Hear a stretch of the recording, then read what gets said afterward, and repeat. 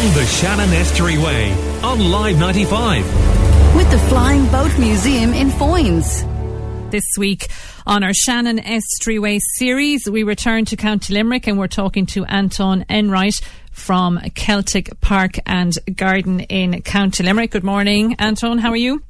Good morning, Anne-Marie, and good morning to all your listeners. Thanks for joining us. Just tell us, first of all, a bit about your own background. Are you originally from Tarbert, is it?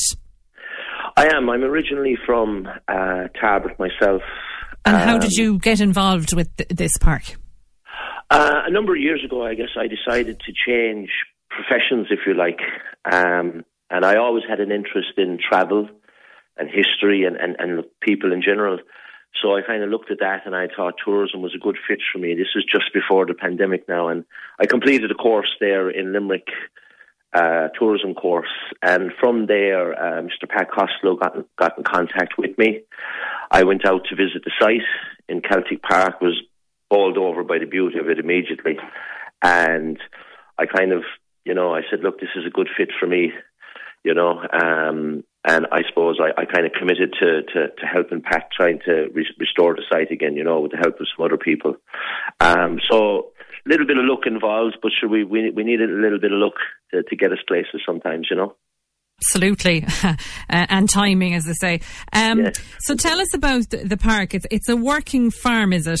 Many acres, combining history and, I suppose, nature for visitors. Tell us a bit about it. Yeah, absolutely, Anne-Marie. I suppose the story of Celtic Park really started approximately 30 years ago with the Downs families, Bernard and Pat Downs, and they developed the Celtic Park Visitor Centre. So I'm sure there's a certain age profile of your listeners this morning who will remember visiting there as kids, or may even remember taking their kids there for a visit to Celtic Park in the 90s and parts of the noughties. The aim was to give visitors a hands-on feel of life as it was lived by our ancestors some 2,500 years ago in the Celtic period. And I suppose dotted around the farm, you mentioned that it is currently a working farm. There's about 138 acres of land in the park, and dotted around the park previously and currently, we have a dolmen. We've Stone Circle. There's an Ogham Stone there. There's a Holy Well. There's a royal chair, the kind that chieftains used to sit in back in the day when they were invested with leadership from their clans. We have an authentic 9th century ring fort. What's interesting about the ring fort is at that point on the farm in Celtic Park, it's actually the highest point between Limerick City and Foynes. So it gives kind of panoramic views of 3 counties, if you like. You're kind of looking at Clare, you're looking up into West Limerick, and you're looking over into South Tipperary, the Galtymores, and so on and so forth. And I suppose we were able to, our aim is to essentially restore the park to its former glories. Unfortunately, it fell into a bit of disrepair in the 2010s, we'll say. It ceased to be a visitor centre, and essentially the site almost rewilded itself. And I suppose when it was currently bought by the owners, we started the task again of clearing pathways, making walking areas available for people who would visit, and even just I suppose trying to gain access to the likes of the Stone Circle and the Ogham Stone and so on and so forth, which nature had pretty much taken over, So our goal is to restore it to its former glories that it had under the Downs family. And is that a work in progress? That is a work in progress. I mean, we have been able to open it this year for visitors. I suppose we have recreated the Celtic Park Historical Walk. And that takes visitors around. They can be day visitors, or they can be visitors that stay on the farm as well, because we have 2 self-catering houses on the farm as well. I suppose what was interesting this year was we had a lot of visitors from Limerick, given the COVID restrictions and the county by county restrictions. Yeah, people checking out what's on their doorstep again, really, isn't it?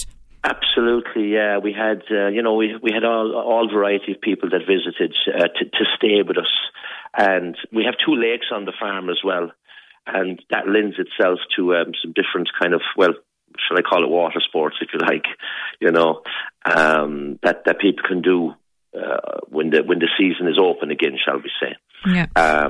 So all the while, while people are taking a walk around the farm and they're being, I suppose, told about Celtic Ireland, there's just incredible scenery around the farm. As I said, you're looking into 3 counties. You're looking over into the Glen of Aherlow, and that's surrounding you the whole time. And I suppose one of the things we love to see is not all kids are going to be into a historical tour. I was just about to say, this is something that you can bring them to look at and explain things. Like you mentioned the Holy Well and the Ring Fort there, and there's an Italian garden. This is an opportunity to give them a bit of history and explain about what these things mean. Like a ring fort is really Irish. Absolutely. And we're conscious that, it'll appeal to certain people and certain children and things like that. But because it's also a working farm, Anne-Marie, obviously we have animals on the farm that are very kid-friendly, shall we say, in the sense of we've a herd of sheep that the kids are mad about, and we've a load of goats as well who are fierce rogues around the place. But the kids love actually coming to kind of feed them, and they're very interactive, the animals as well, on the farm, So that side of it is something that we've seen the younger visitors enjoy very much, So it's not just a historical tour, it's kind of tied together with the history of Celtic Ireland, but also the natural scenery that exists there as well. And look, we're in a beautiful part of the world, in the Shannon Estuary. Absolutely, many abroad who would be dying to visit. And just as a matter of interest, the Ring Fort, has that been left alone and is intact all these years? Because I know sometimes there's always talk about never interfering with them. Yeah, the Ring Fort is it has its own moat as well. Now there's not water in it, but I suppose back in the day, the interesting thing about it was back in the day, it's been calculated as around about the 9th century, I think. But the Ring Fort is in its original state, shall we say. But I suppose what's interesting is just the fact that, even back in the 9th century, they were able to decipher the high point for strategic reasons and safety reasons, So there's beautiful views up around that part of the farm. And for those who haven't been there, and as you said, there are people in Limerick now, I suppose, returning to places on their own doorstep because of the pandemic in the last 2 years. For those who haven't been there, is it similar to Lochgar, for example, except on a smaller scale? I suppose that's probably a good example. I mean, Lochgar is very renowned in that regard. So, yeah, that's probably a good way of putting it.